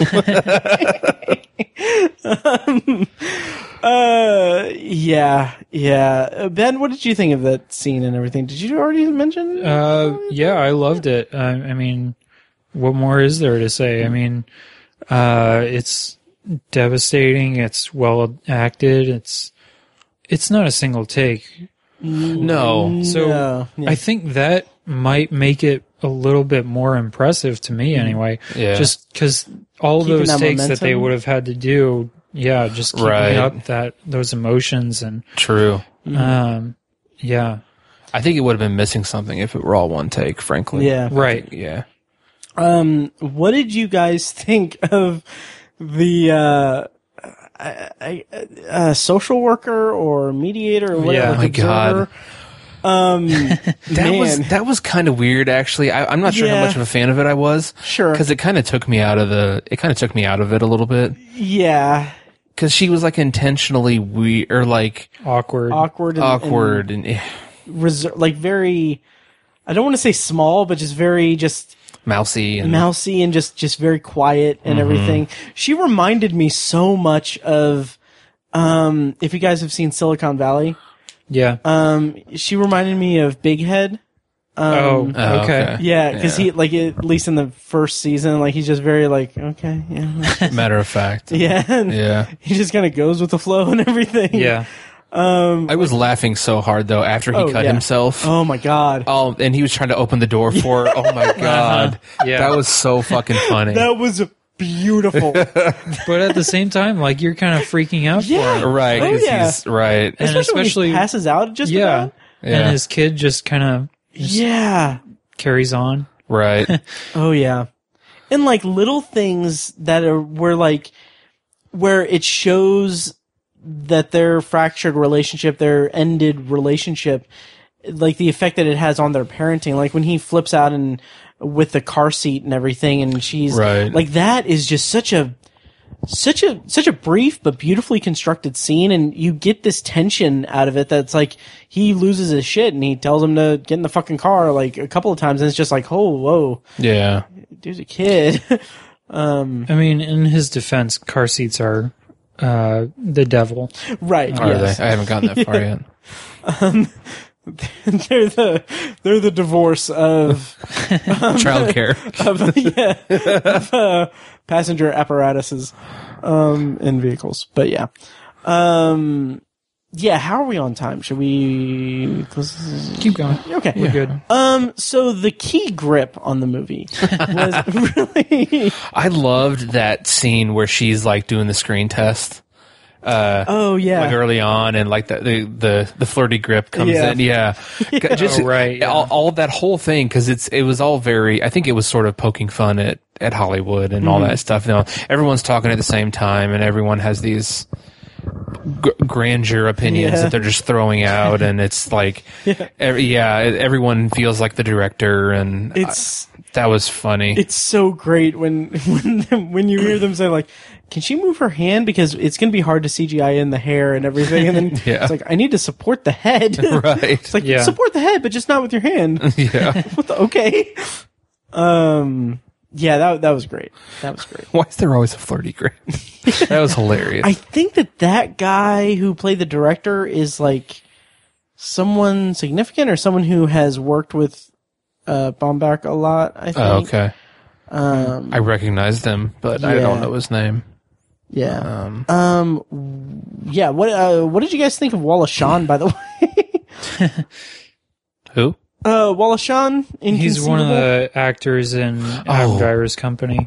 Yeah. Okay. Yeah, the older guy. Mm-hmm. He was a good spot of comedy relief. Yeah. Comedic relief. There's I liked how pretty much everyone in that company was just so invested in their relationship. Yeah. That was fun. And that's another thing. Okay, first of all, two things. One, just the line that Wallace Shawn says where you just hear a fragment of it. He's like, a 4-time Oscar-nominated person sucking on my... And then it cuts. Right. It's just so great. But that's another thing that I love about the storytelling in here is that this movie spans quite a bit of time as it goes through the proceedings and everything. And it does this, again, to bring it back to theater. It does this playwrighty thing where, like, it's like a scene has... Or it's like we've gotten to the next act of the movie, and like there's a scene where we're at the rehearsal space for the theater company, and like they're all, like you said, they're all talking about it, but like they're telling us information like, oh, I can't believe that he did this, or I can't believe that they did this, or they came to this decision and stuff. But it's so organic because it's just in conversation, but it's also this kind of theatrical kind of thing that I was really into, the kind of economizing of the storytelling and everything. It just felt so fluid and it flowed well. It fluided well. Yeah. That's all for that. Yeah. Did you guys pick up on that or anything? Definitely. Okay. Definitely. Yeah, and I think the one aspect of Adam Driver's character I loved was seeing him as a director, and that he's like just seeing that creativity, I think, was really kind of fun, because I feel like that role is typically like if there's a character in a movie that's a director or whatever, they're usually like kind of tyrannical and annoying, villainous in different ways, and he was very like down to earth and enjoyable as a person. Right. Sort of refreshing to see him that way. One of my favorite parts early on was, I think they just got home from the performance of the play, and Scarlett Johansson asks him like what he thought, and he gives her this note, and he mentions kind of offhand about how like he knows that she's incapable of crying on stage, and like right after that, like, she goes to bed and she just says like good night, and then like immediately as she's out of sight she just starts crying. Right. And that just kind of blew me away. Yeah. In adding to that, like she gets him to give her the note, like because she's like, I can tell you want to give me a note. Do you want to give me a note or whatever? And then like just and the notes that he's giving her aren't really like asshole things to say. Right. It's just like he's doing his job. Yeah. Yeah. So good. And also, this is, the scene where, I can't remember where it was, but where, she's like, well, what do you think of the pilot? And then he's like, I don't watch TV. And then she just looks at the TV and it's on. Yeah. That was funny. Just so good. Like the comedic beats just feel so organic and just, it's so great. Yeah. Yep. Yeah. The kid pooping. Did you guys ever have constipation issues like that kid? No. Oh, okay. No. Yeah, me neither. But I've heard about it before from it. Yeah. Ben, you're strangely silent. No, I'm trying to remember exactly, because I know like Scarlett Johansson like gives him rewards for doing it, and that brought back some Vietnam style flashbacks to me and potty training with my 4-year-old. It was awful. Yeah. That's another thing that I loved about the movie, was the way that she, like I said, it's a family unit that has been split in half, and like you see all of the just fun things that she does with him, and then you see like Adam Driver trying to do that, like with the Halloween stuff and everything, but he can't compete with her. And it's not even necessarily that he's trying to compete. He's just trying to spend time with his son. And it sucks that like the time with his son is going to find a lawyer. Right. Even though one of them has a pretty cool cat. So yeah. Yeah. Once again, I love Alan Alda, by the way. Just wanted to say that. Just great. Have we talked this movie yet? Is there anything else, any other things you guys want to talk about, or should we kind of round out the review? I'd be good wrapping it up here, I think. Okay. Yeah. Ben? Sure. Good. Okay. All right. Well, so I haven't checked to see what the cat's name is, but it's a cute cat. It's in the, okay, so yeah, I'm definitely going to be bringing this movie up in our year in review episode. Honestly, I feel like it is locked in place, and I don't know that it is going to be moved from the very specific place that I have it on my list. Mm-hmm. So yeah, you'll love it. Love it. Ben, since you've seen a few Noah Baumbach movies, of those three that you watched, which one would you prefer the most? Because I'm going to want to check out Marriage Story. The Squid and the Whale. Okay. I will check that out. Like I said, I can understand why people like Frances Ha a lot. There's definitely a lot of good things about it, but I just was too distracted or too tired or something. Yeah, it's good. It's Greta Gerwig. She's awesome. She's awesome. Great. Yeah. So closing thoughts on Marriage Story. What did you guys rate it on Letterboxd? I gave it 4.5. Nice. Same. Yeah. Nice. I gave it a 5-star review. Yeah. So, I thought about it, but I didn't because there's another movie that is at my number 1 and I don't see it moving, and I gave it 5. So okay. it's one of those. I don't know. I feel weird ranking giving ratings to movies like that because I feel like I have to justify it. Yeah, I totally get what you mean. That movie that is that 5 stars out of a total of 1,917? It is. Okay. Cool. That's not very good then. It's not. Right. But no, Marriage Story that's a top 5er for the year. I could see giving it 5 stars. Yeah. I don't. Oh, yeah. Me too. I wrestled with it. It's. I'm trying to think of something where I could deduct a point, right? And I can't. Like I said, the part with the social worker, I feel like that kind of took me out of the movie. I thought that was a weird choice, but it was still pertaining to. It was still entertaining as fuck, and it was funny. So, and what did you guys think of Adam Driver? Like, we didn't touch on this per se, but the karaoke or the song that he performed. He can sing, man. He can. He had a great voice. And to your point, Ben, about that being his scene equivalent to His ScarJo's monologue scene. Yeah. I think that is absolutely right on the money, because that's who he is. Like, he is a creative, like, he is married to his theater company and his art, and him doing that is his release of it and everything. Whereas ScarJo doesn't really have a voice, and now she has a voice. And now she's talking. Right. And I don't know a whole lot about the songs, but from what I've read, I think they're from the same play, the same musical. It's a Sondheim, because she has a scene where she sings something with, I think, her sister. Oh, yeah. Okay. And I think, I don't know, I need to do some research, but I think they're from the same musical. Interesting. Okay. Nice. But yeah, this is going to be in the top 5, maybe top 3 for the year.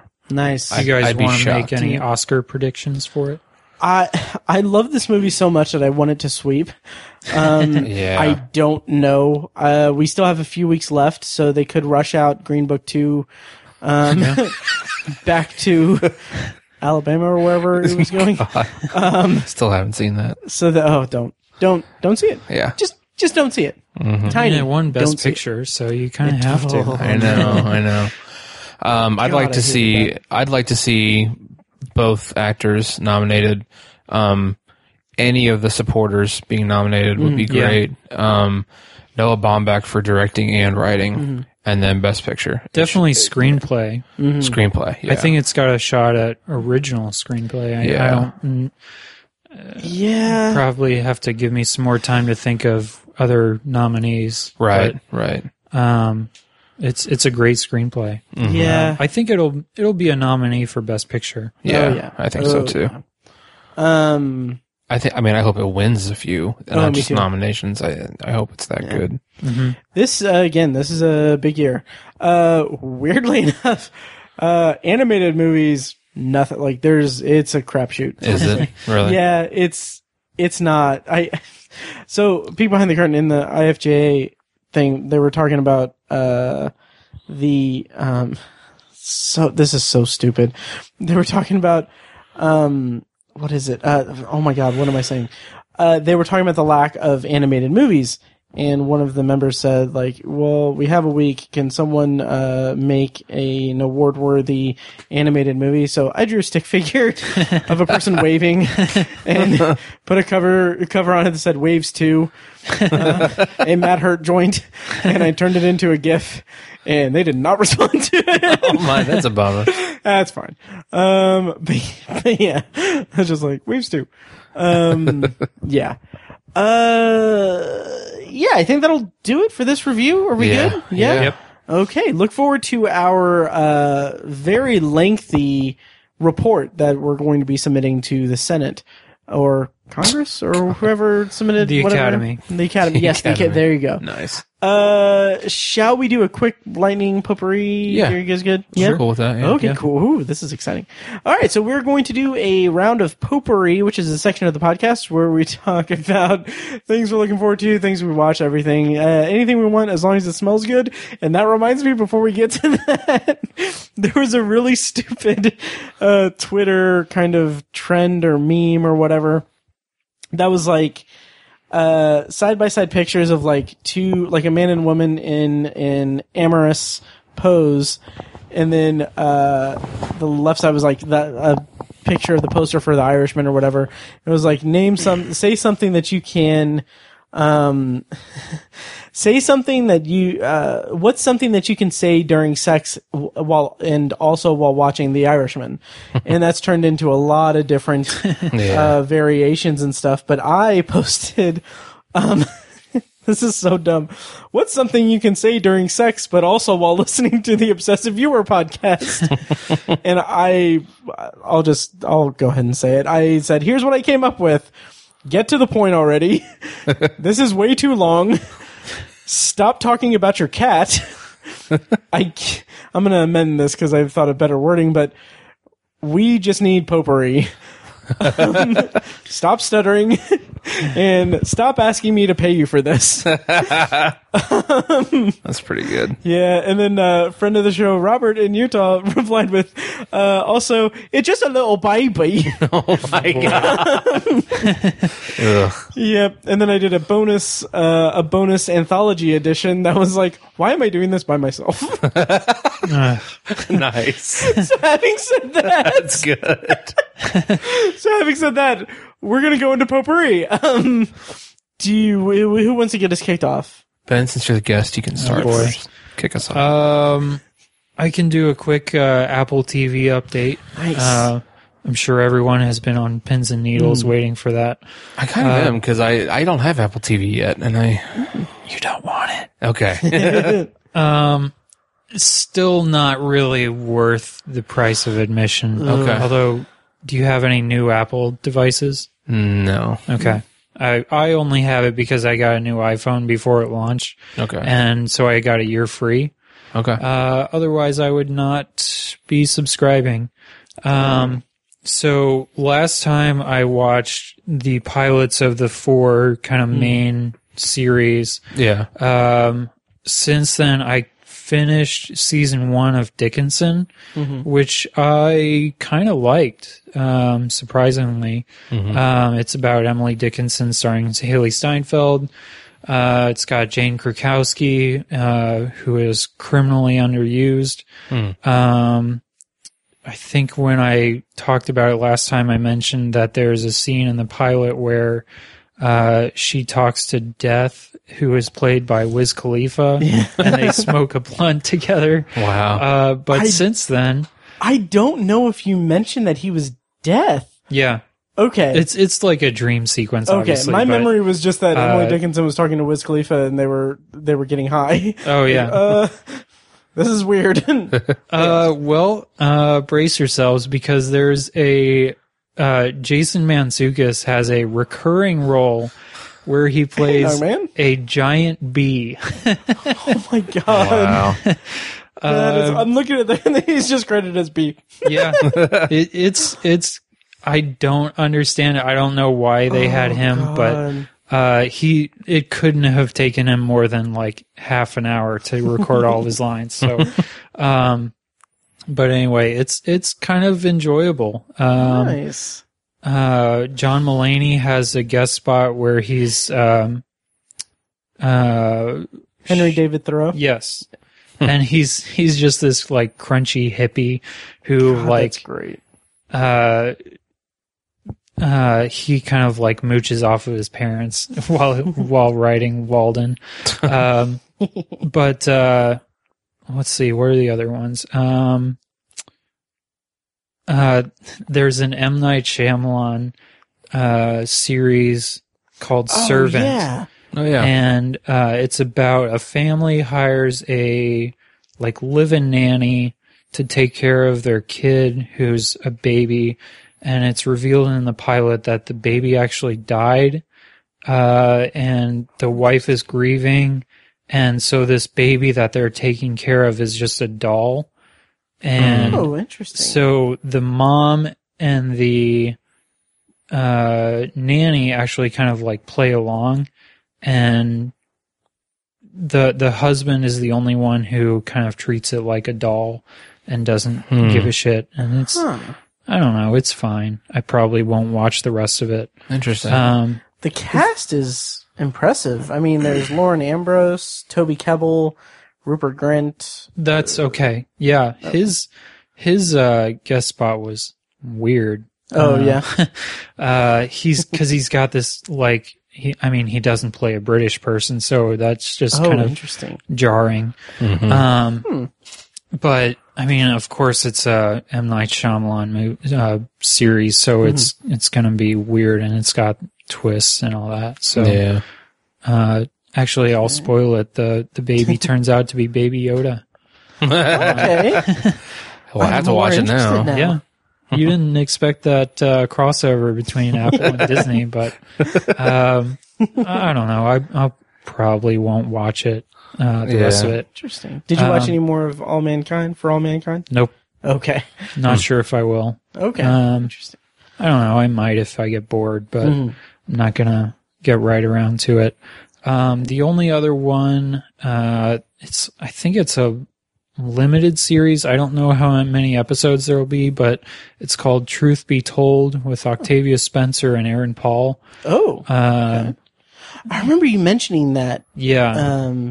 I thought it was a movie. It's apparently a limited series, but I don't know how long it's. There's 3 episodes out now. I don't know how many there will be. But it was okay. I probably won't watch any more of it. Okay. Dang. That's all I'll say about it. There's one other movie called Hala that I don't know anything about it, but I'll probably get around to it just out of curiosity. Okay. Cool. Tiny. So I watched a limited series on Netflix that kind of ties in. Well, the cast ties into what we were talking about. Unbelievable.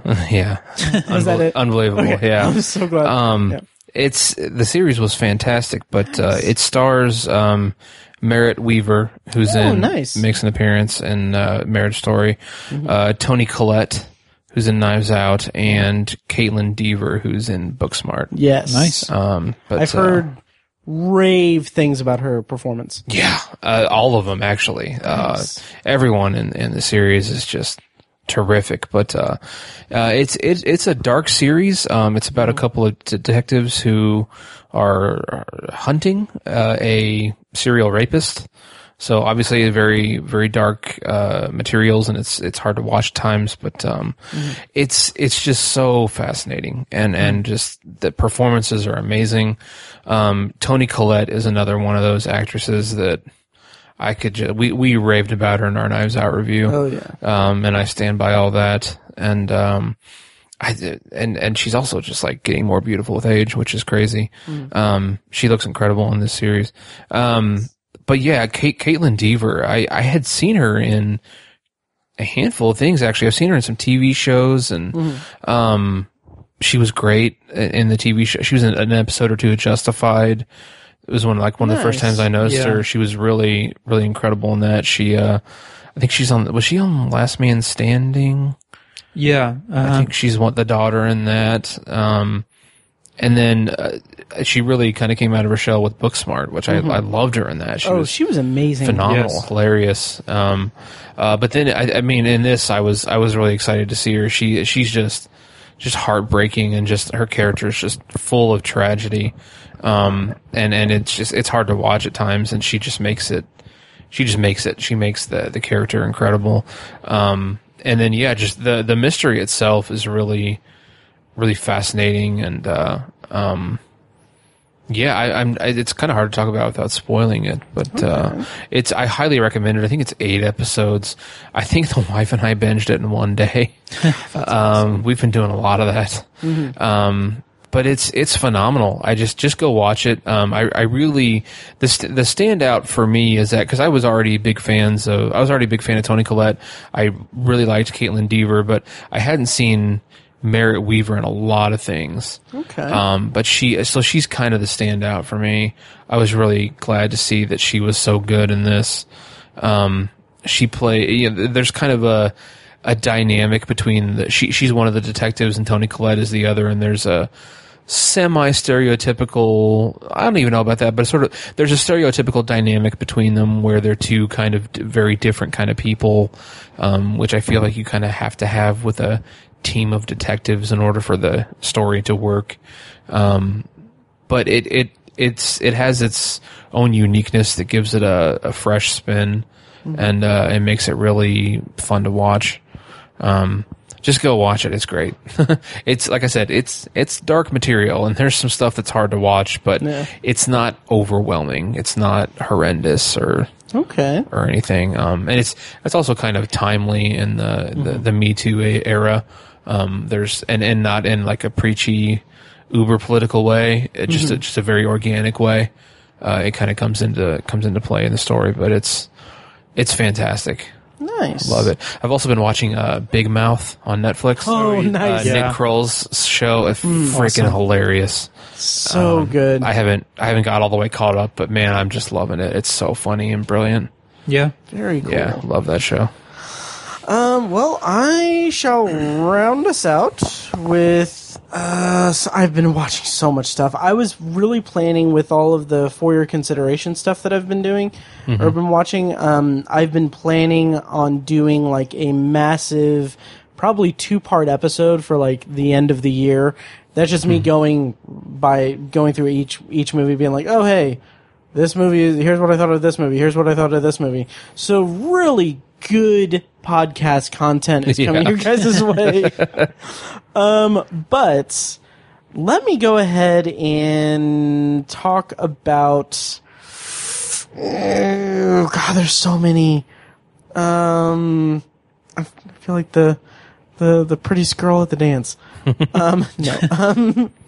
Let me go ahead and talk about... here's a connection to Marriage Story. Okay. Let me talk about Little Women. So, the movie. Greta Gerwig's follow-up to Lady Bird, which I loved Lady Bird. Yeah. Little Women is, of course, based on the novel. 4 sisters come of age in America in the aftermath of the Civil War. It stars Saoirse Ronan, Emma Watson, Florence... I don't think Pugh. Yep. Is that how you pronounce it? Yeah. Okay, I've been saying Florence Pugh. Florence Pugh. Eliza Scanlon, Laura Dern, also another connection there. Nice. Also Meryl Streep, Timothy Chalamet. The film critic Matt Singer shared on Letterboxd, and I think tweeted this, that his review of Little Women was like, I just have to prepare myself for the fact that in 8 years my daughter is going to be obsessed with Timothy Chalamet. That's funny. Yeah. Oh, it's just reminding myself to the fact that in like 7 years, my daughter is going to be fully obsessed with Timothée Chalamet. I really liked this movie quite a bit. So it's not going to make my top 10. There's some things that I kind of, it's going to come across as nitpicking, but like one of the biggest things that took me out of it was the editing, weirdly enough. Like there's some weird, like just cuts where it's like the camera cuts from like right on a person and then cuts to a different angle that something happens in your brain that it makes it like, oh, you're noticing that we just cut to a different thing. It doesn't flow well. And like, there's a scene between Emma Watson and James Norton where they're going back and forth and they're talking. It's like every single line is just cut. Like the scene cuts to just focusing on each one. And it's like an entire movie of that scene from Bohemian Rhapsody that was like shared around, like this got nominated for best editing, and it's like just cuts, and cuts, it won, cuts. I think. It probably Bohemian did. Rhapsody won best It may editing? have. Yeah. Ugh. Ugh. Anyway, so like that bothered me quite a bit, and then another nitpick, as much as I love Florence Pugh. Yes, okay, yeah, because I did see a tweet that said like something pew pew pew. Anyway, Florence Pugh. I'm really enjoying her as an actress, and I'm excited for her career and everything because I think she's talented. Midsummer, she was amazing in. However, there's some parts in this movie that feel like it's like her character is like the bratty sister. And it's either a failing of the writing or directing, or it's just her acting isn't the best. But it's like I couldn't buy her as this bratty person. Like she does a thing. Like there's a scene where she wants to do something with Saoirse Ronan's character, but she's not allowed to go. So she does something in retaliation, and it just seems just really like the movie does not show us the steps that she took mentally to get to that point. Like it's a completely disproportionate response to not being able to go with her sister somewhere, but it's also just really kind of underdeveloped. But aside from that, the movie is really, really well done. I haven't read Little Women. But like the extent of my knowledge of Little Women is what's spoiled in that one episode of Friends where Joey and Rachel read Little Women and The Shining. But, it was really good. I think I like Lady Bird a lot better, but this is still really good. There are a couple of scenes that just kind of gutted me a little bit. Like there's a scene between Timothée Chalamet and Saoirse Ronan where it's kind of like their dynamic comes to a head, and like the dialogue and the scene and the reasoning, the logic between them that's described as like why they can't be together or whatever is just like perfect. And it's cut really weird and awkwardly, but it's very effective. So yeah, I really liked it. Won't make my top 10 or anything, but Little Women gets a little recommendment. I recommend it. It's good. So yeah. And I think that'll about do it. Ben, Yeah. You have anything more? Anything else, Tiny? No, that's it. I'm good. Okay. All right. Well, thank you guys so much for listening.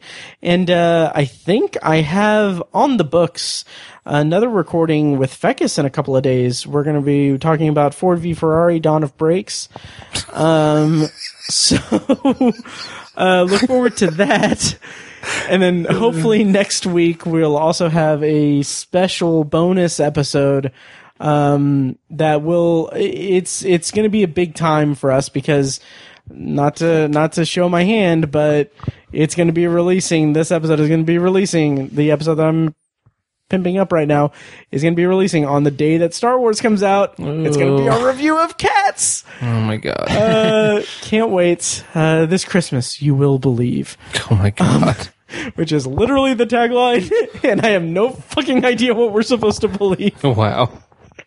So look forward to that, and we're winding down. Christmas is almost here. 2020 is almost here, and yeah.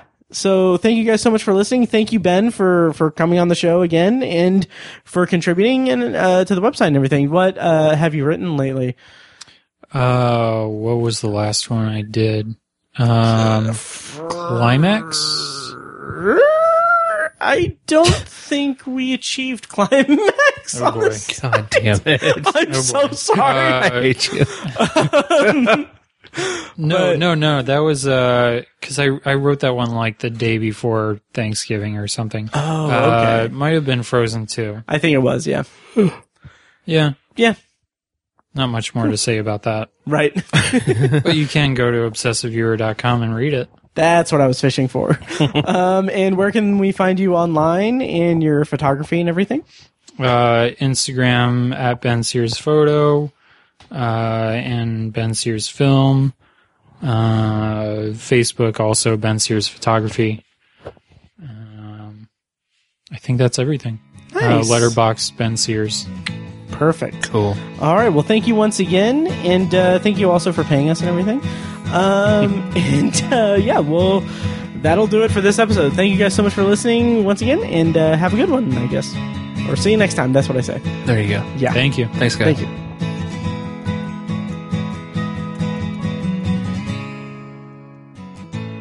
And now, here's a short clip from our Patreon exclusive RSS feed. To hear the full clip and more exclusive Patreon content, go to patreon.com/obsessiveviewer and become a patron at the minimum rate of $1 per month. Thank you and enjoy. One final thing about Frozen. I imagine like there's some sketch that needs to be written or something that's a bunch of bros,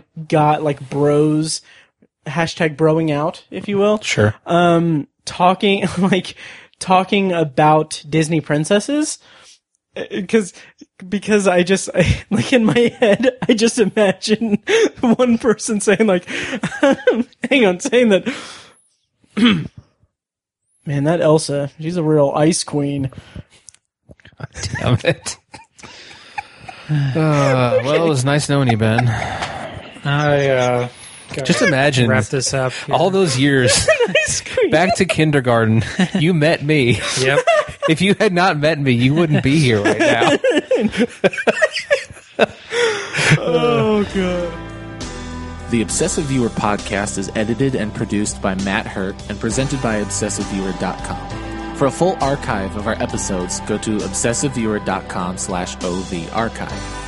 You can also like our Facebook page and join the OV Facebook group at facebook.com/theobsessiveviewer. And follow us on Twitter at ObsessiveViewer and at ObsessiveTiny. And follow our recurring co-hosts at I am Mike White, that's me, at R.A. Feckus, and at Burger_Lurker. If you enjoy the show, please take a couple minutes to leave us a rating and a quick review on Apple Podcasts. This is the easiest way to support what we do, and all it costs is a little bit of your time. If you'd like to donate to the podcast, you can make a PayPal donation at obsessiveviewer.com/donate. Or support us on Patreon for recurring donations and access to commentary tracks and B-roll audio recorded exclusively for patrons at patreon.com/obsessiveviewer. Every donation goes toward paying the fees to keep the podcast running and is greatly appreciated. For official Obsessive Viewer merch, including shirts, mugs, phone cases, and more, visit our TeePublic store. You can find a link to the store in the show notes of this episode and at obsessiveviewer.com/donate. Or you can simply search for Obsessive Viewer at teepublic.com, T-E-E, public.com. For information about our annual live event showcasing short horror films from local filmmakers, check out shocktoberInIrvington.com. And for an archive of all our events, as well as news about potential future events, head over to obsessiveviewer.com/live. For more podcast content, you can find Anthology, Matt's solo podcast covering The Twilight Zone and other classic and contemporary science fiction anthology TV shows at anthologypod.com and on Twitter at OVAnthologyPod. You can also find Tower Junkies, a podcast where Matt and Tiny share their love of all things Stephen King and his magnum opus, the Dark Tower series, at towerjunkiespod.com and at towerjunkiespod on Twitter. And finally, check out The Secular Perspective, Tiny's side project podcast, which tackles current events and life's big questions from the perspective of secular hosts Chad and Amanda at thesecularperspective.com. The theme music for The Obsessive Viewer comes courtesy of the band Loud Like from their EP Mistakes We Must Make. Additional bumper music is provided courtesy of As Good As It Gets, which can be found at facebook.com/asgoodasitgetsband. Thank you so much for listening, and we'll see you next time. Kitty!